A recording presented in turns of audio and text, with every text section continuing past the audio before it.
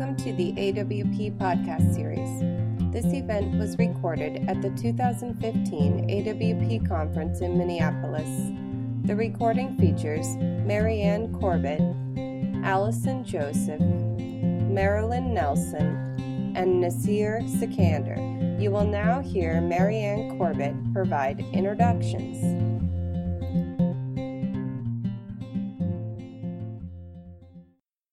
As it is 10:30, as people find their places here, I'd like to welcome you all and thank you very much for being here. I know there's a lot of competition for your time and attention here this morning.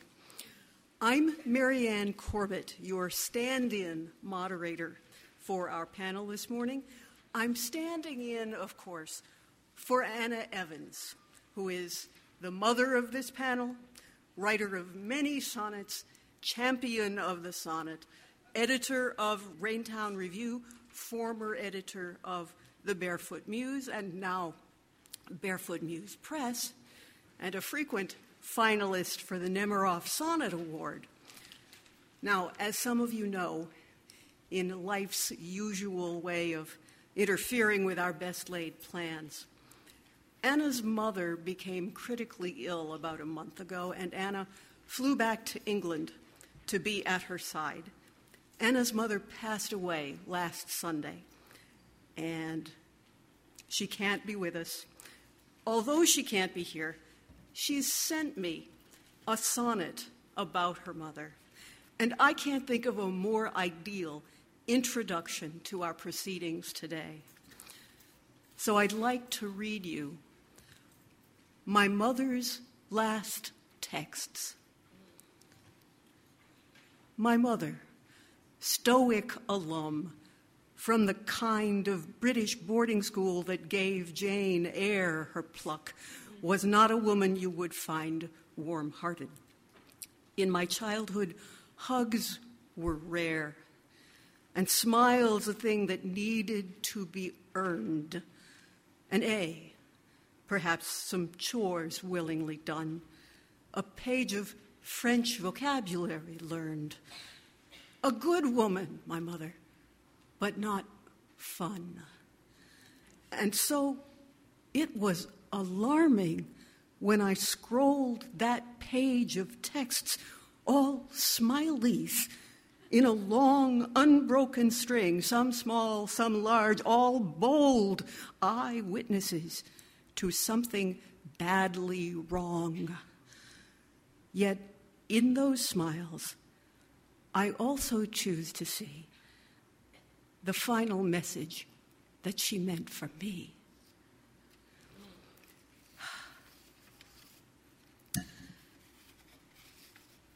So with that, I'm going to turn it over to our panelists this morning.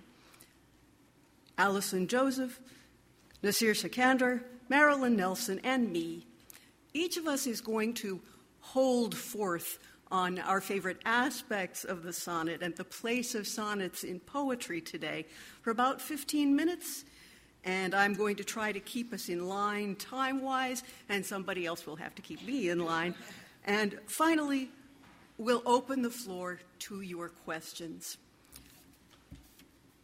Our first speaker today is Allison Joseph. Hello, everyone. Hi. Can you hear me without this all up in my face? Okay, good. The title of my talk today, and I'm going to be invoking the spirit of Anna a lot because she's very much involved in what I'm going to talk about, but the title of my talk is Female Friendship, the Sonnet and Pedagogy, or How Two Women Learn to Love the Sonnet and Each Other. I first met Anna at the Westchester Form and Narrative Conference. She asked me to be on a panel about placing formal poems in non-formal journals. I'm one of the editors of Crab Orchard Review. We're in the book fair. Go by, get a free copy. And I was delighted to be on the panel, but I was dismayed when I got to Westchester and saw that the panel's title had something about the ghettoization of formal poetry in today's literary journals or something like that. Anna's always scheming. She's always coming up with something. And I tore her a new one. I said, being the only African-American person on the panel, I said, you cannot use that. You cannot go there. And she thought, oh my God, what did I do? I made a black woman mad. But as is the case at many of the conferences that we writers go to, you spend a lot of time. You spend a lot of time eating. You spend a lot of time drinking wine. You spend a lot of time in the lobby bar. And we got to know one another. And that initial hesitation, that initial frustration on my part gave way to an abiding friendship. It wasn't a good beginning, though. The friendship continued when we both found ourselves, Marianne Corbett mentioned the Howard Nemeroff Sonnet Award. I don't know if you're aware of this award, formerly given by the Formalist magazine and now given by its successor, Measure. But every person who writes sonnets in America wants to win this prize. I want to win it. I've been like a finalist so many times. I just want that $1,000 check for 14 lines. You do the math. You figure out how much that is per line. We noticed we were both finalists, and we started to joke about having T-shirts made like bridesmaids of Nemeroff, just becoming our own like troupe. Bemoaning that status. And I was really thrilled when, not too long afterward, Anna sent me an email about her new manuscript, which is called Sisters and Courtesans, and it's a book now. It was published by White Violet Press. And I was flattered. I'm not one of those people who sees doing blurbs as an imposition, unless I really don't care for your work. But if I do, I'm all about it. I'm like, I will write you some artful, elegant sentences that will make people at least turn over the back of your book. And she chose me to blurb her manuscript, Sisters and Courtesans. And if you're familiar with this book, it is a series of sonnets in persona. And some of the sonnets are the sisters, meaning the nuns, and some are the courtesans, meaning the whores. Yes, the whores. So I thought, okay, I'll take a look. I will, spend some time with these whores and these nuns. And I opened up the book. At the time, I was also, and if you teach formal poetry, you will delight in The Best of the Barefoot Muse. Marianne also mentioned Barefoot Muse and Barefoot Muse Press. This is an anthology of what came out in the magazine Barefoot Muse, and these are contemporary poems in form. And I was teaching an undergraduate form class at the time, and I had jettisoned the anthology that I had been using for the class for years and moved on to using this because, number one, it's cheap, and number two, people who are living and breathing in the book. I thought my students would be impressed by that, and they were. So Anna chose me to be one of the blurbers for the manuscript, and as soon as she sent me the manuscript, the teacher in me, the person who's interested in how you teach received forms, how do you make received forms more accessible to students who are afraid and can only think of a sonnet in terms of Shakespeare. We love some Shakespeare, but for a lot of the students that I deal with, they can't even conceive of writing anything similar. So I thought, my students like sex. So I immediately wrote Anna back and said, oh, can I teach from these? Because the poems do two things. They make voice a priority, since they're persona poems. Some of the titles of the poems are My Life as the Woman at the Well, My Life as a Camp Follower, My Life as a Han Dynasty Concubine, My Life as a Temple Prostitute. You get the idea that she's exploring the dichotomy between Madonna and whore using the sonnet form, where they part and where they come together. So I immediately wrote her and said, can I teach these? And her response was, well, yes. Mind? And I'm trying to do her British accent. Mind? I love it. They were huge fun and intended for a non-academic audience, which, of course, is why they've been rejected by most of the literary journals I sent them to. And she asked me, which ones are you going to use? And I'm going to read two of the three that I chose to use for my students. And in terms of this dichotomy between literary and non-literary. They are very accessible. The rhyme schemes are there, but they're not thudding. They make sense. So they were perfect for me to teach undergraduates who are afraid of rhyme. And when they think of sonnets, they think, oh my God, I have to rhyme. And if you teach undergraduates, one of the problems they have is either rhyme is very clunky to them or rhyme is all they can do. So these poems helped me to get across, don't be afraid of rhyme, don't be afraid of subject matter that's controversial. Okay, this is my life as the woman at the well. I always went for water when the sun was at its height. I didn't want to see the other township women who would shun my friendship while they whispered next to me. I had outlived 5 husbands. When the last one died, no one would marry me for fear. But Jesus didn't care about my past, my origins. He simply said, "Come here," and asked for water. I drew him a cup, and then he told me Lord God had forgiven all my sins, that I would be drawn up, if I believed and lived well, into heaven. Though I'm not sure if all of that is true, at least I get respect now, which will do. So I chose that one because I figured my students at least knew who Jesus was and knew that story. But also the titillating ones were the poems in the voices of prostitutes or whores or courtesans. And they know what that is. This is the other one I chose to read. My life as an honest courtesan in Venice. I must confess that I can barely walk in these new shoes. The platforms are so high. Advancing regally, I pause to talk and rest when an acquaintance passes by. These split brocaded sleeves force me to hold, my arms spread out as if I mean to fly. My heavy pendant heart is solid gold. I hope it's the epitome of class, for that's the point of all this, so I'm told. I may be nouveau riche, but I can pass. Don't ever dare to lump me in with whores with their thin skirts and ornaments of brass.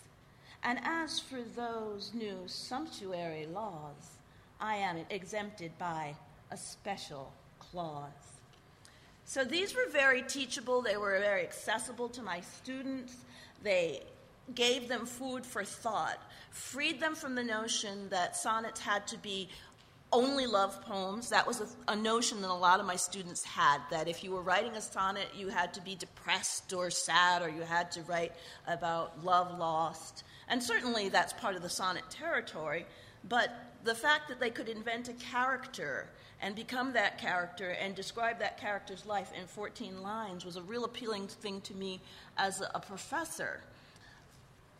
I myself have written so many sonnets, and having someone like Anna, who is a huge advocate for their use among contemporary writers, was really a thrill. Our relationship became one that I came to really treasure, and when she asked me to be on this panel, I was touched because I consider myself a poet. I love writing formal poetry. I love writing free verse. I don't partake in those political arguments that one is better than the other.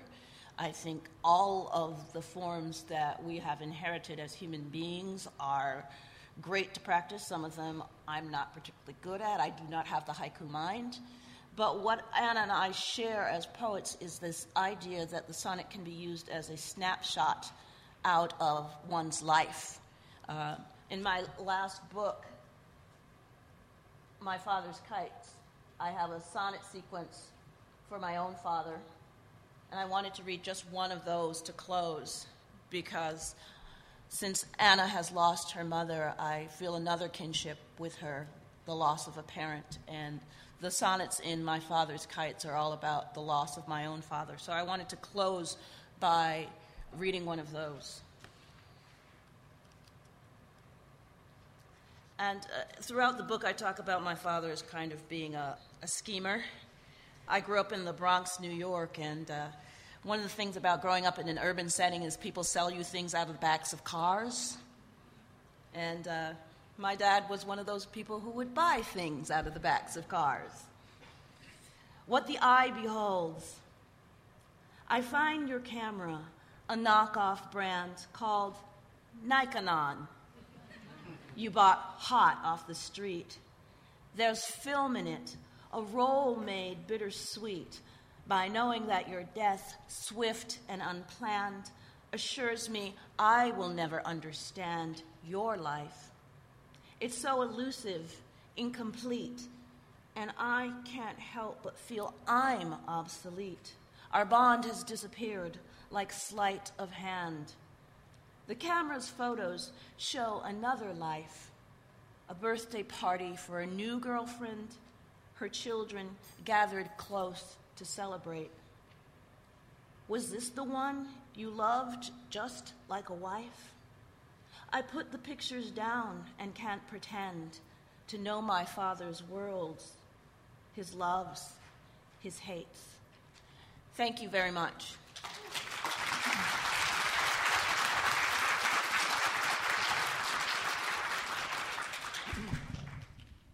That was very lovely. Many of you are perhaps wondering what I have wondered my entire life. Who is this guy?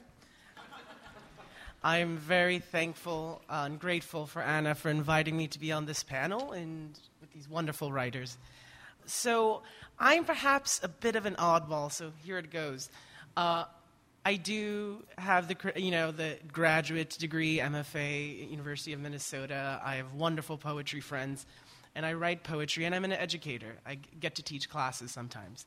But I'm one of those weird people that loves math, or loved math as a child. So I work in the civil engineering industry currently. That's, how everything gets paid usually.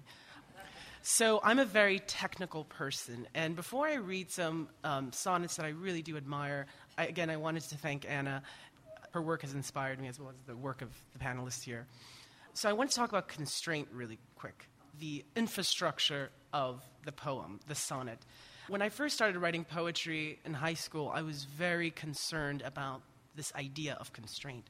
I thought poetry was immediately what I felt, and my emotions. This is what's happening. I want to write it down. And then, as I started to write, I realized that quality aside, I wasn't actually conveying what I wanted to was my feeling. And so I was introduced to the sonnet in a very weird way. I was introduced to it in the way I understand most things, in a math formula, which for me was, all right, there's a solution, the solution has to be there, there's a problem. And then I realized it was limitless. Working within those constraints are limitless. So in the industry that I currently work in, we deal with a lot of constraints. And it's so interesting how much the sonnet and formal poetry comes in to conversations with senior engineers about either a structure or a highway, working within those constraints. How do you deliver something that is able to be limitless and to whom sees it, And so that's something I want to talk about. And when I teach the sonnet to students, they're always hesitant, and I realize that most of my students probably never liked math. So I can't do the math formula with them. I remember once my students, didn't turn in an assignment, and I'm like, well, we're going to do, math quizzes on blank verse. And they were just like, no, we'll turn it in next time, I promise. But when I introduce it to them, I want them to think of how limitless a constraint can be at times, the boundlessness within constraint. And the sonnet, which provides so many opportunities, not only in the tradition of our language, but also in the extent to which it can. So I will be reading 3 sonnets. This is from Anne Carson, someone that I think is a wonderful writer, and she's actually reading right now, that one does not consider to write sonnets, but she did write one that I really do enjoy. It's called Sonnet Isolate. And this opens with a quote, "I force myself to contradict myself in order to avoid conforming to my own taste." By Marcel Duchamp. A sonnet is a rectangle upon the page. Your eye enjoys it in a ratio of 8 to 5. Let's say you're an urgent man in an urgent language, construing the millions of shadows that keep you alive. If only it were water or innocent or a hawk from a handsaw. If only you were Adonis or Marcel Duchamp. Settling in it to your half hour of sex or chess, not this raw block cut out of the fog of meaning, still damp. But no, you are alone. Whatever idea here rises from its knees to turn and face you quicker than a kiss, or a hyphen, or the very moment you felt the breeze of being a creature who will die, one day, not this, who will ask of you most of your cunning in a deep blue release like a sigh, while using only 2 pronouns, I and not I. The next is Sonnet by Robert Haas. A man talking to his ex-wife on the phone. He has loved her voice and listens with attention to every modulation of its tone, knowing it intimately, not knowing what he wants from the sound of it, from the tender civility. He studies, out the window, the seed shapes of the broken pods of ornamental trees, the kind that grow in everyone's garden that no one but horticulturists can name.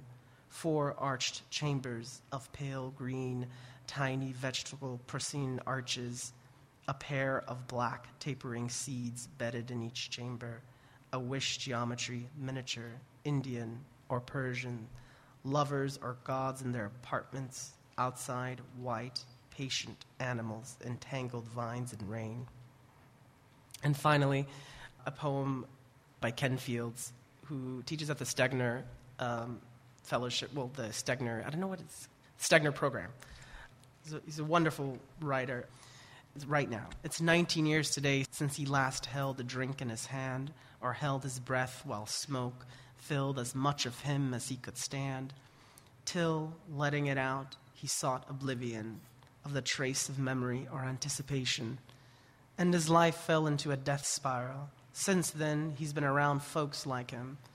When he's been asked and sometimes eager, when he hasn't been, he talks to the ones who aren't even sure. They want to learn how to stop killing themselves. That feeling still seems close to him some days. Right now, he's okay, and that's enough right now. Thank you.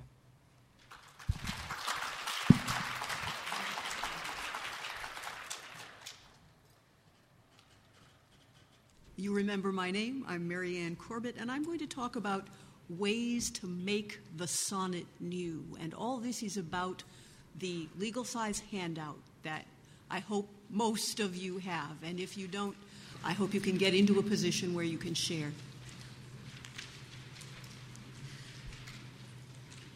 So the first question we have to ask is, what do I mean by new?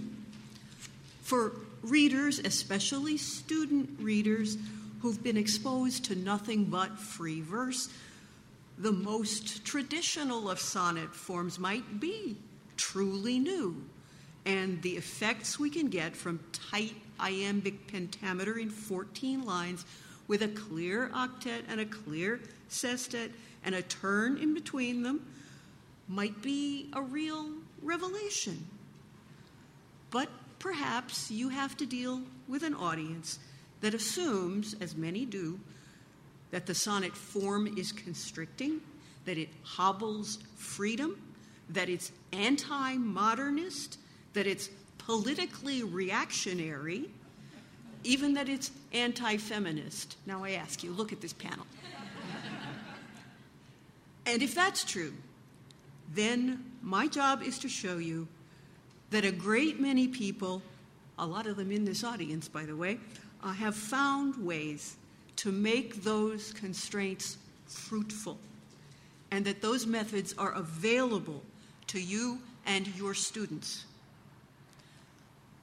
The essence of the first way, and this is practically a no-brainer, and you've been hearing it for 2 talks already, is that you deploy the sonnet on absolutely contemporary subjects, using absolutely contemporary diction on totally immediate situations, which is what, for example, I've tried to do in my own sonnet, Waiting Up, which I will take the liberty of reading to you. not home.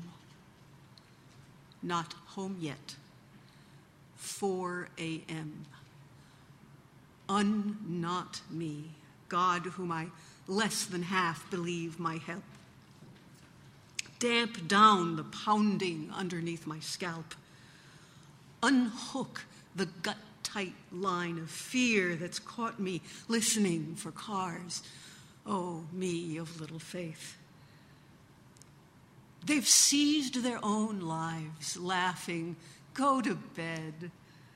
And God, I hate her. Hate the hag in my head who mutters, praying through her gritted teeth, make them come home, come home. God, shut her up. Let me believe the 1,000 times they've come home safe will make the door click one more time and lock behind them. Free me from the trap of thinking your ideas of safe and home might not, my God, be anything like mine. And to press the point about immediate situations, I'll read just a few lines from one of Mark Jarman's unholy sonnets. This has the epigraph, God is in the details, that statement by Albert Einstein. In which of these details does God inhere?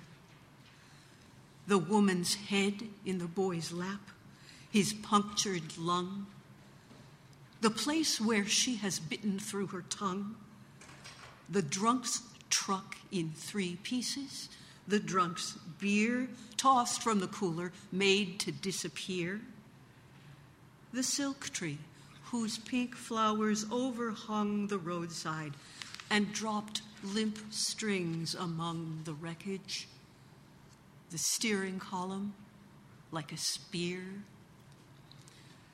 I urge you to look up the whole poem online. I think you'll agree that it's powerful, it's immediate, it's from life, it's vivid, it's direct. The little bibliography I've put together for you on one side of that handout includes a number of collections, including some by my fellow panelists, that use the sonnet with that kind of vividness. No question, finding that gripping subject is the biggest challenge we have in writing sonnets or any other poems. But once we've latched onto a subject, we may sometimes find that the sonnet form seems to fight it. I've listened to many discussions about the difficulty of, in quotes here, finding a sonnet-shaped idea.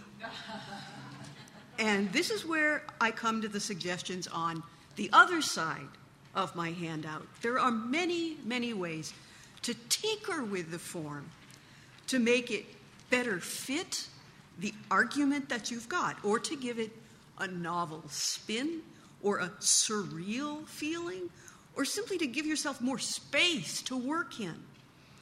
I'm just going to focus on 4 elements that you can tinker with.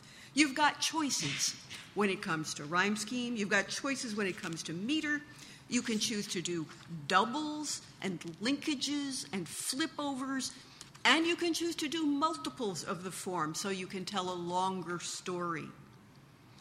So let's talk first about rhyme schemes. You will know the Elizabethan or the Shakespearean sonnet with 3 quatrains and a closing couplet, and you'll know the Petrarchan sonnet with 2 quatrains in envelope rhyme, and then a sestet with 3 rhyme words. Both of those traditionally ask for a turn or volta after the first 8 lines or octet, and at the start of the last 6 or sestet. In practice, though, poets mess with those forms quite a lot. I certainly do. And some of the examples of messing with the position of the turn are very well known, like Frost's Acquainted with the Night. One of the tools for tinkering with the position of the turn is using some alternative sonnet form or rhyme scheme, the way Frost used terza rima. That gives me an opening to talk about one of the lesser-known schemes called the Stefanile sonnet, which is the invention of Felix Stefanile. I won't give you his bio, you can look that up. But he's only recently passed away. Take a look at the example on the reverse of your handout in the upper left, which is Notes from Echo by A.M. Juster. This particular Stefanile sonnet won the Howard Nemeroff Sonnet Award some years ago, and what you want to notice about it is the structure. It doesn't divide into two, but into three. And the rules for the form say that there should be no enjambment between the parts, no sentence that hangs over from one segment to another. Let's look closely at the ends of the lines, at the rhyme word pattern. 3 lines ABA, followed by a break. Then 8 lines BCC, DBB, DE, followed by a break. Then 3 lines FEF. So what is this good for? It's good for situations where the argument of your sonnet, your train of thought, breaks up in 2 places, has 2 turns rather than 1, or has a natural break later than line 8, where the traditional form says it's supposed to be. And because it breaks up the usually expected A-B rhyme pattern at the beginning, that triggers in some readers that reaction, oh, this is a sonnet. It might be good, the Stefanile might, for keeping some of those folks reading beyond the point where they might otherwise turn off and look for something else. There's another novel rhyme scheme I want to mention, even though I didn't have room for it on the handout. It's called, at least by some of us, the Hilbertian sonnet, because it was invented by Ernest Hilbert. And to see some examples of it, I recommend you look at any of his books, 60 Sonnets or All of You on the Good Earth. For a little taste of it, you can look up my review of 60 Sonnets, which is online in the Rattle Reviews collection. I'll just read you a little snippet from that review. The rhyme scheme is in tercets, ABC, ABC, DEF, DEF, GG. It's a form designed to grate against your expectations of quatrains, all that 4 squareness that you expect to see in a sonnet. It cuts across that squared grain of some of the poem's arguments, too, since the rhymes are in 3s, but the thoughts are in 2s. Like this. This is called The Fortunate Ones, this poem. You will inherit large sums of money, but someone dear to you will have to die first. You will travel far and see the world and load yourself with debt. These things aren't free. You can relax now. You've been through the worst. But it consumed your youth, and now you're old. You almost don't notice the rhymes because they conflict so much with the pairing of the thoughts. Bucking our expectation of quatrains is one way of allowing rhyme to be present but not foregrounded, and it helps you get past the resistance of the students whom Allison mentioned who are scared of rhyme. Another basic element you can mess with, naturally, is meter. And here I need to digress slightly. If you own and believe in Louis Turcot's The Book of Forms, you might disagree that a sonnet's meter can be messed with, because Mr. Turcot says that if it isn't in iambic pentameter, it's not a sonnet, period. And if your aim is to win sonnet contests, perhaps you'll stick to his rules. But if your aim is to make the sonnet new, you'll try, for example, tetrameter sonnets like Wendy Vidlock's Snag, or this very new invented form, which is in the lower left of your handout, called a sapphic sonnet. Invented, as far as I know, by Rachel Briggs and first published in a collection called Irresistible Sonnets. If you're familiar with the sapphic stanza, you'll see that the sapphic sonnet simply builds on that form. It's 3 sapphic stanzas with that characteristic 11-syllable pattern and those short lines called adonics, plus a rhymed couplet in the same hendecasyllabics at the end. So what would be the advantages of this choice? It lets you place your turn either after line 8 or after line 12, so that it gives you options. In terms of rhyme, this particular example is pretty demanding. A, A, A, A, B, B, B, B, C, C, C, C, D, D. Lots of mono-rhyme. It's hard to do. But you might well do something different. You could use the Shakespearean rhyme pattern in this form. You could use 3 sets of envelope rhyme, either all the same or different. The main thing is to play with it and see what happens. Yet another trick that leans the sonnet in a contemporary direction is to use effects that veil the rhymes, that make the rhyme scheme less obvious, so that when readers finally do see it, it's a surprise. I hinted at this when I talked about messing with the rhyme scheme and talked about how the placement of the stanza breaks disguises rhyme patterns. And another major technique for veiling rhymes is heavy enjambment, the continuation of the grammatical element from one line to the next, as in, let me not to the marriage of true minds admit impediments. The average sonnet of the traditional sort has some lines, as you all know, that are end-stopped and some that are enjambed, and that gives you a variety that's pleasant. But it's quite possible to go on for long stretches with enjambed lines, and doing that has quite a specific result, which you can see in the example at the upper right of your handout, the sonnet by Tony Barnstone with the title that begins On a Blow-Up Bed. Take a look at the first few lines and look at the line ends.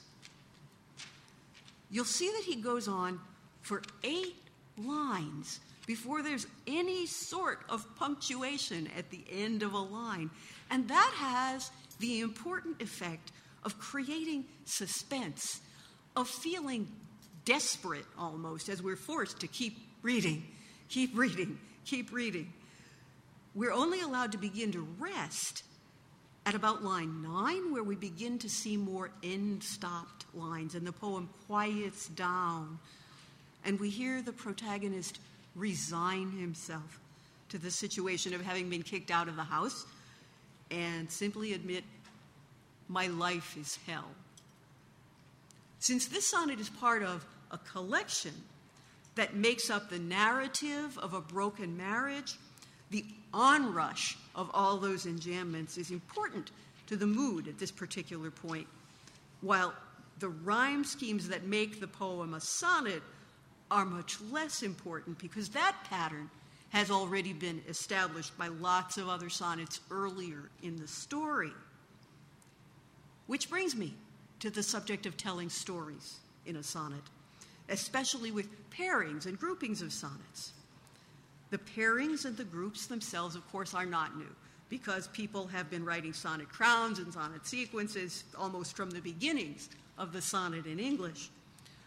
But the kind of pairing that's really new is something called the mirror sonnet, in which there are 2 sets of 14 lines, and the second uses the same lines as the first, but in reverse order, yet somehow still making basic sense. As far as I know, this was invented by Annabel Moseley and first used in her book, The Clock of the Long Now. Though it's been used by a number of other people since, I have made and have with me copies of Annabel's poem, But the poem that you have on your handout at the bottom left is by Kim Bridgeford, called Telling It, and first published in the latest issue of the Raintown Review. You want to notice that this is the absolute opposite of the technique in the Barnstone sonnet we were just looking at. It's entirely end-stopped, with no enjambments at all. When you get time to read it with concentration, I think you'll notice how surreal it is, how it uses all that repetition like a litany. I think you'll notice, too, the effect of the surprise of seeing how the lines unfold when it's in reverse and that the meaning shifts when the lines are in a different order. I don't know how other readers interpret this sonnet, but it makes me think of that horrific case of not too long ago in Cleveland, the one in which two girls were abducted and held for 10 years in captivity in a house and abused. It's a chilling poem as it evokes that whole situation. Quite a lot more could be said about storytelling with sonnets, and that brings me back to my bibliography, where you'll find several collections that are narratives in verse, including, as I said, some of the collections of my fellow panelists. And as we get into our question period later on, I hope we'll hear more about those. Thank you.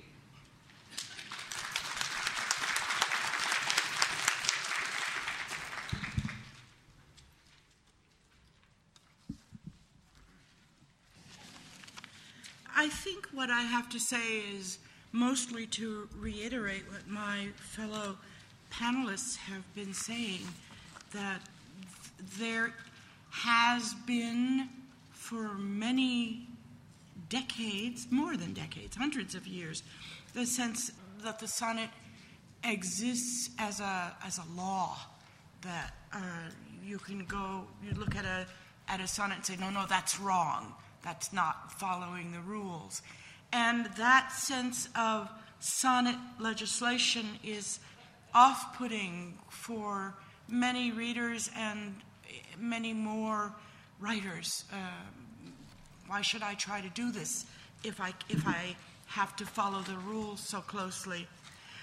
I'm going to talk a little bit about a course I've taught a couple of times in a non-traditional program at Wesleyan University for adults, Bachelor of Graduate Studies. So these students I've been working with are people who are not poets. They're just interested, people who come with interest.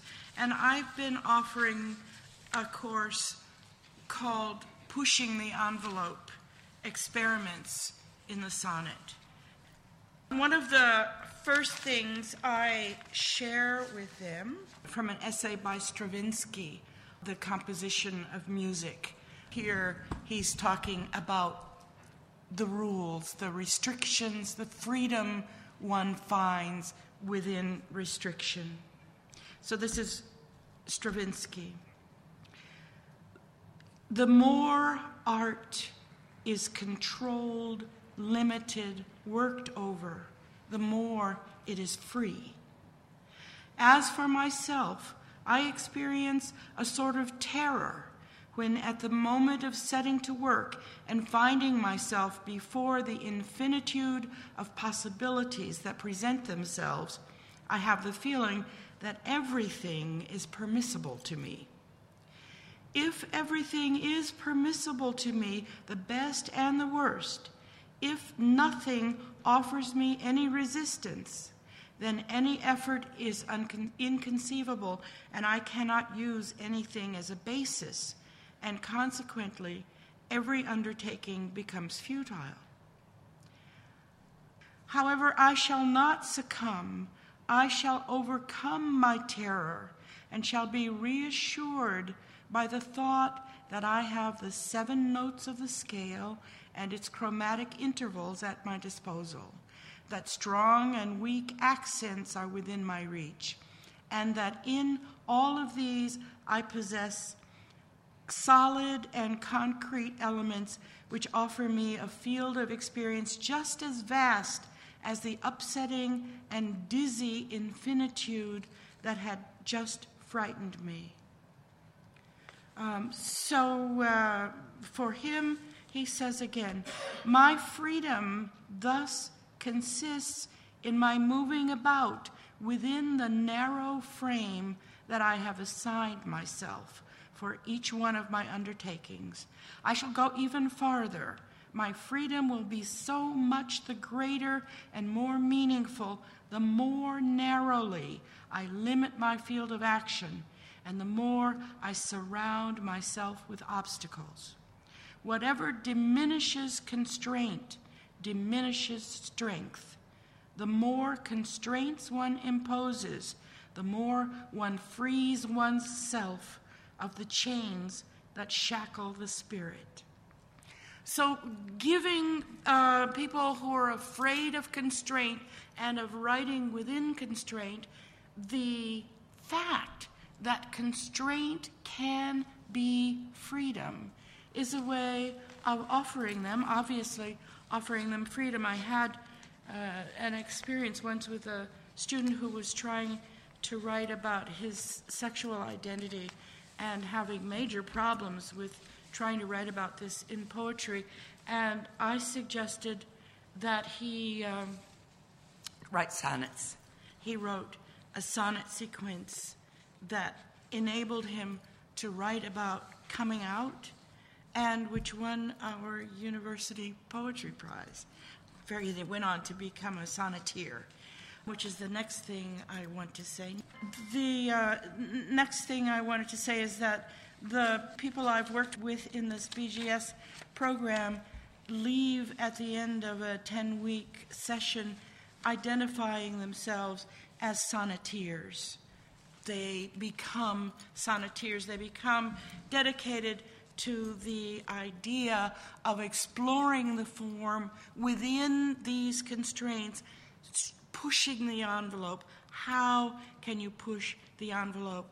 I start the course by teaching them how to scan, how to write iambic pentameter, how to avoid padding, which is one of the major problems with many beginning sonneteers is they add words to fit the meter, how to avoid that padding, how to use enjambment, and then how to rhyme. I think there's a major prejudice among contemporary poets against rhyme. I've talked to many people who, when they notice a poem rhymes, they won't read any further. It's a rhyming poem, it's garbage. How to use rhyme, how to stretch the idea of rhyme. I myself use a rhyming dictionary, and I ask my students to buy a rhyming dictionary, but I show them that you can use a rhyming dictionary not only for exact rhyme, but also for slant rhyme.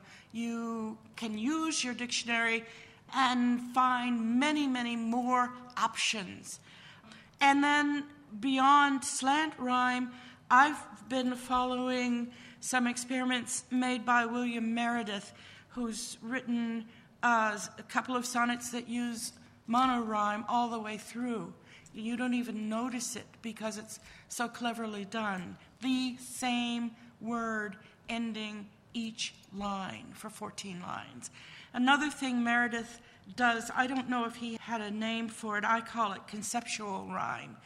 Sometimes instead of rhyming I rhyme or ear rhyme, he rhymes ideas. He will, instead of rhyming, one word will end with brother and the next one might end with sister, so that they're related and the mind hears the echo, the relationship, but it's not a kind of rhyme that you're used to.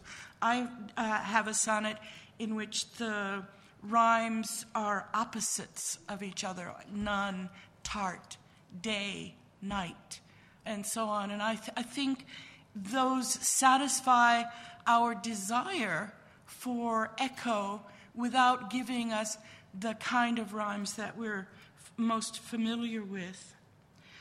Other ways of pushing the envelope are the length of an iambic line moving from pentameter to tetrameter, but really pushing the envelope. So Brad Lighthouser has a sonnet in which each line is a one-syllable word.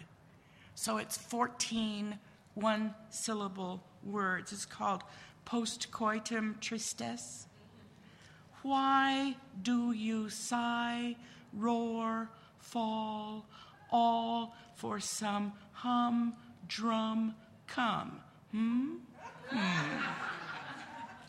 So students really enjoy seeing how far we can push the envelope without losing the sense of the sonnet. And then what got me most interested in writing sonnets was something I read about the origin of the sonnet. Paul Oppenheimer, The Birth of the Modern Mind. He says that the Petrarchan sonnet came into existence as a way to replicate the proportions, the ratios of the golden mean, the same ratios that are used in Greek temples, the same ratios that you see in tornadoes. One of my BGS students, who was a math teacher, gave me this poster of the Fibonacci sequence.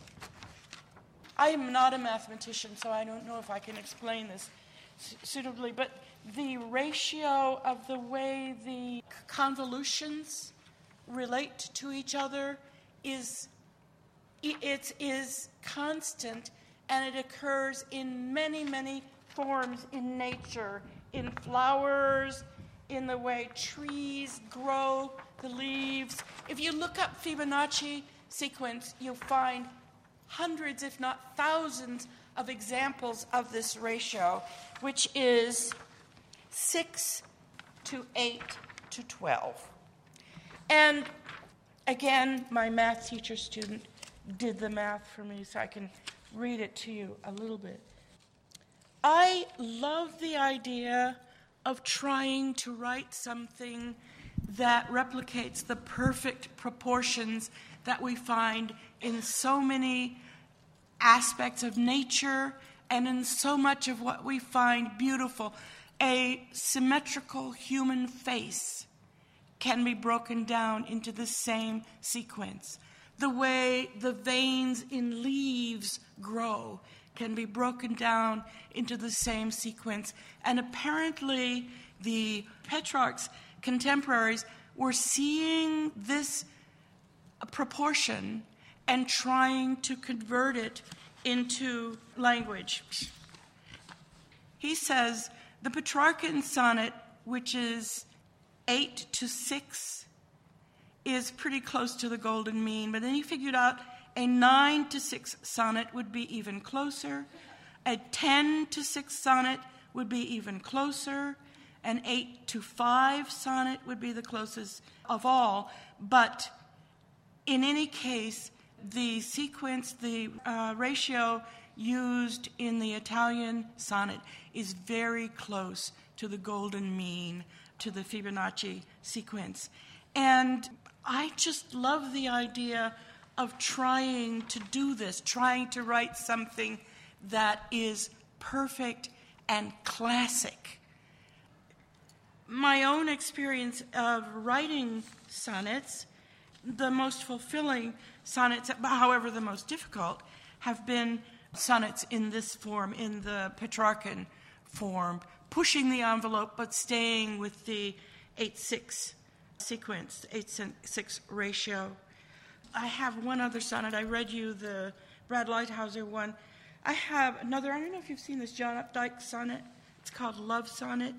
This pushes the envelope about as far as is possible, I think. It's called Love Sonnet. The first line is, "In love's rubber armor I come to you." And then the rest of the sonnet is a blank ending with B, a blank ending with oo, a blank ending with B, with a period, and one with C, comma, one with D, one with C. He's just graphed out the rest of the sonnet without writing it. It's a perfect Shakespearean sonnet that pushes the envelope about as far as you can go. And I think that's what we're about. Ended my course by asking how far we can push the sonnet without losing the definition of the sonnet. What kind of further experiments can we make in the sonnet? We can change the length of the lines. We can change the rhyme scheme. We could experiment with pushing the ratio. What is it? Modern Love by Modern Love.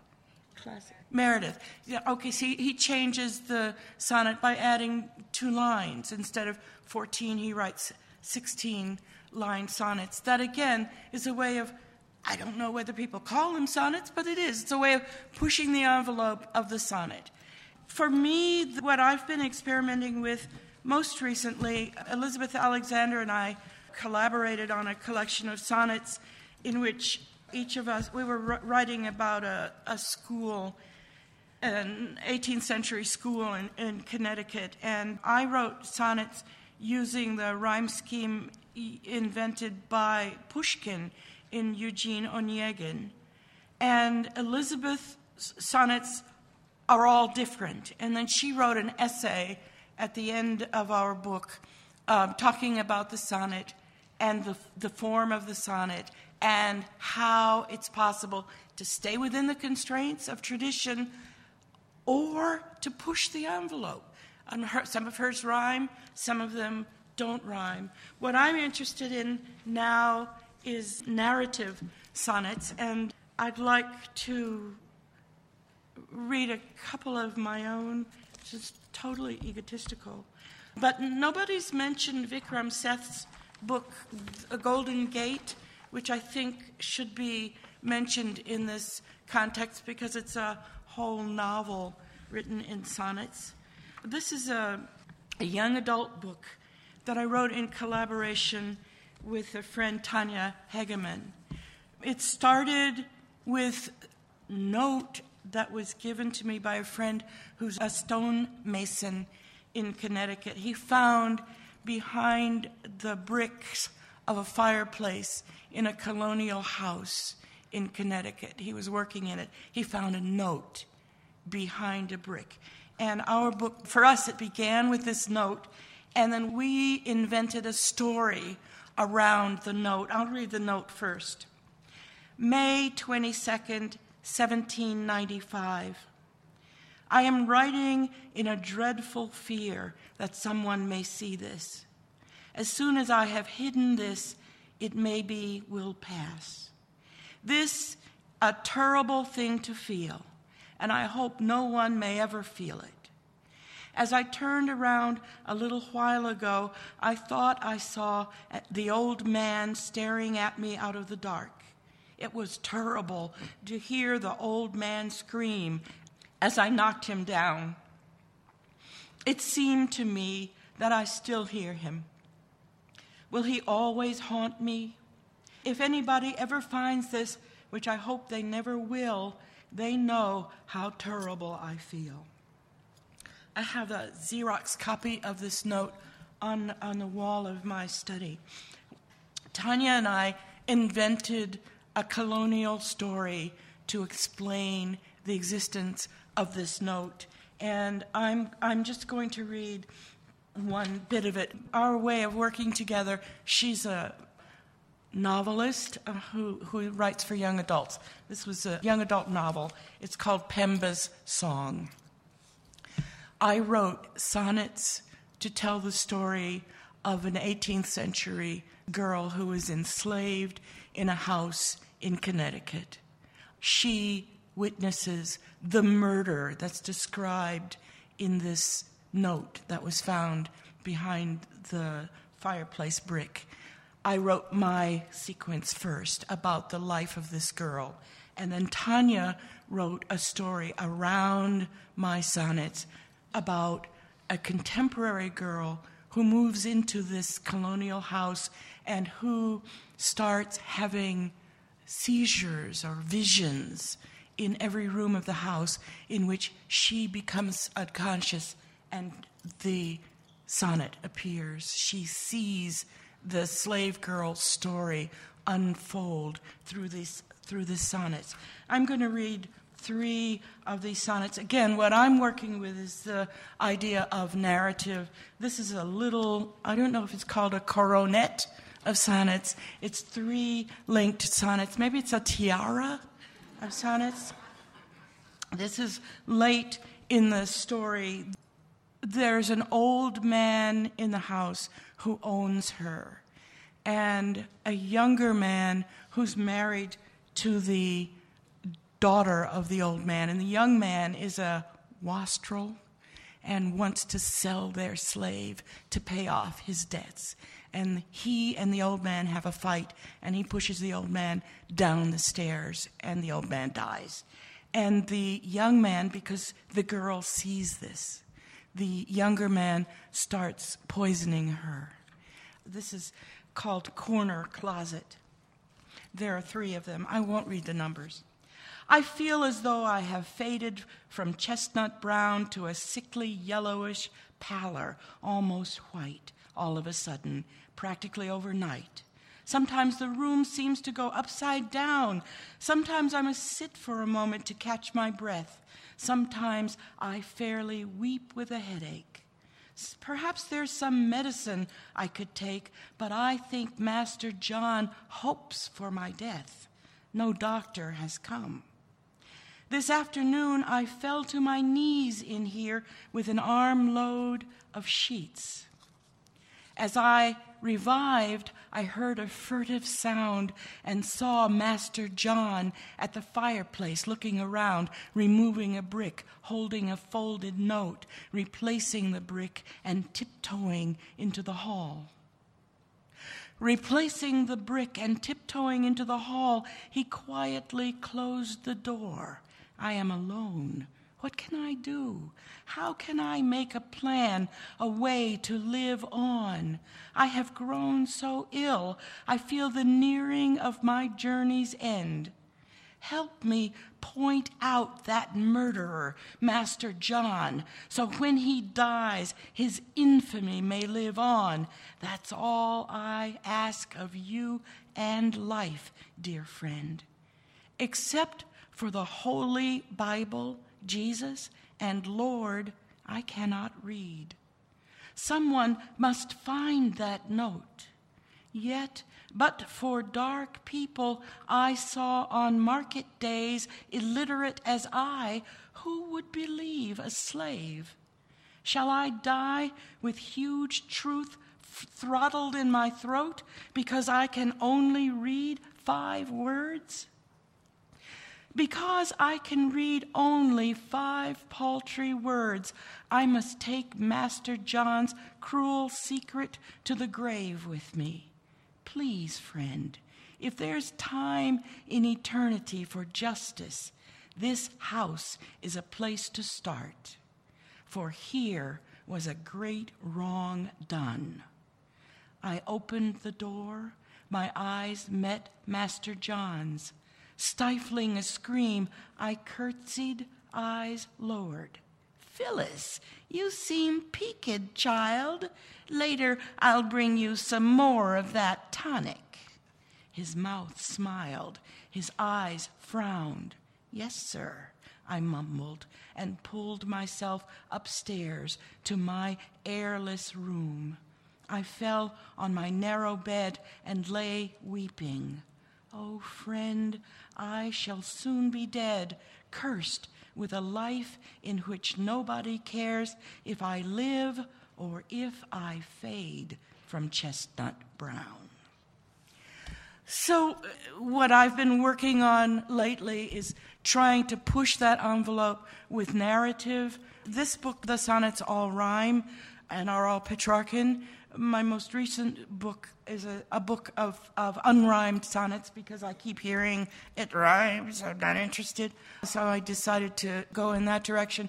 But I think the sonnet is an infinity of possibilities offered to us, and that we should explore the freedom of that narrow cell of the sonnet form. So that's all I have to say.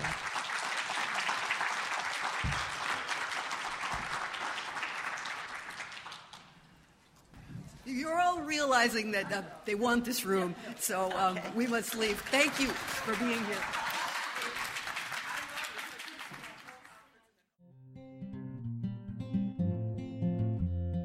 Thank you for tuning in to the AWP podcast series.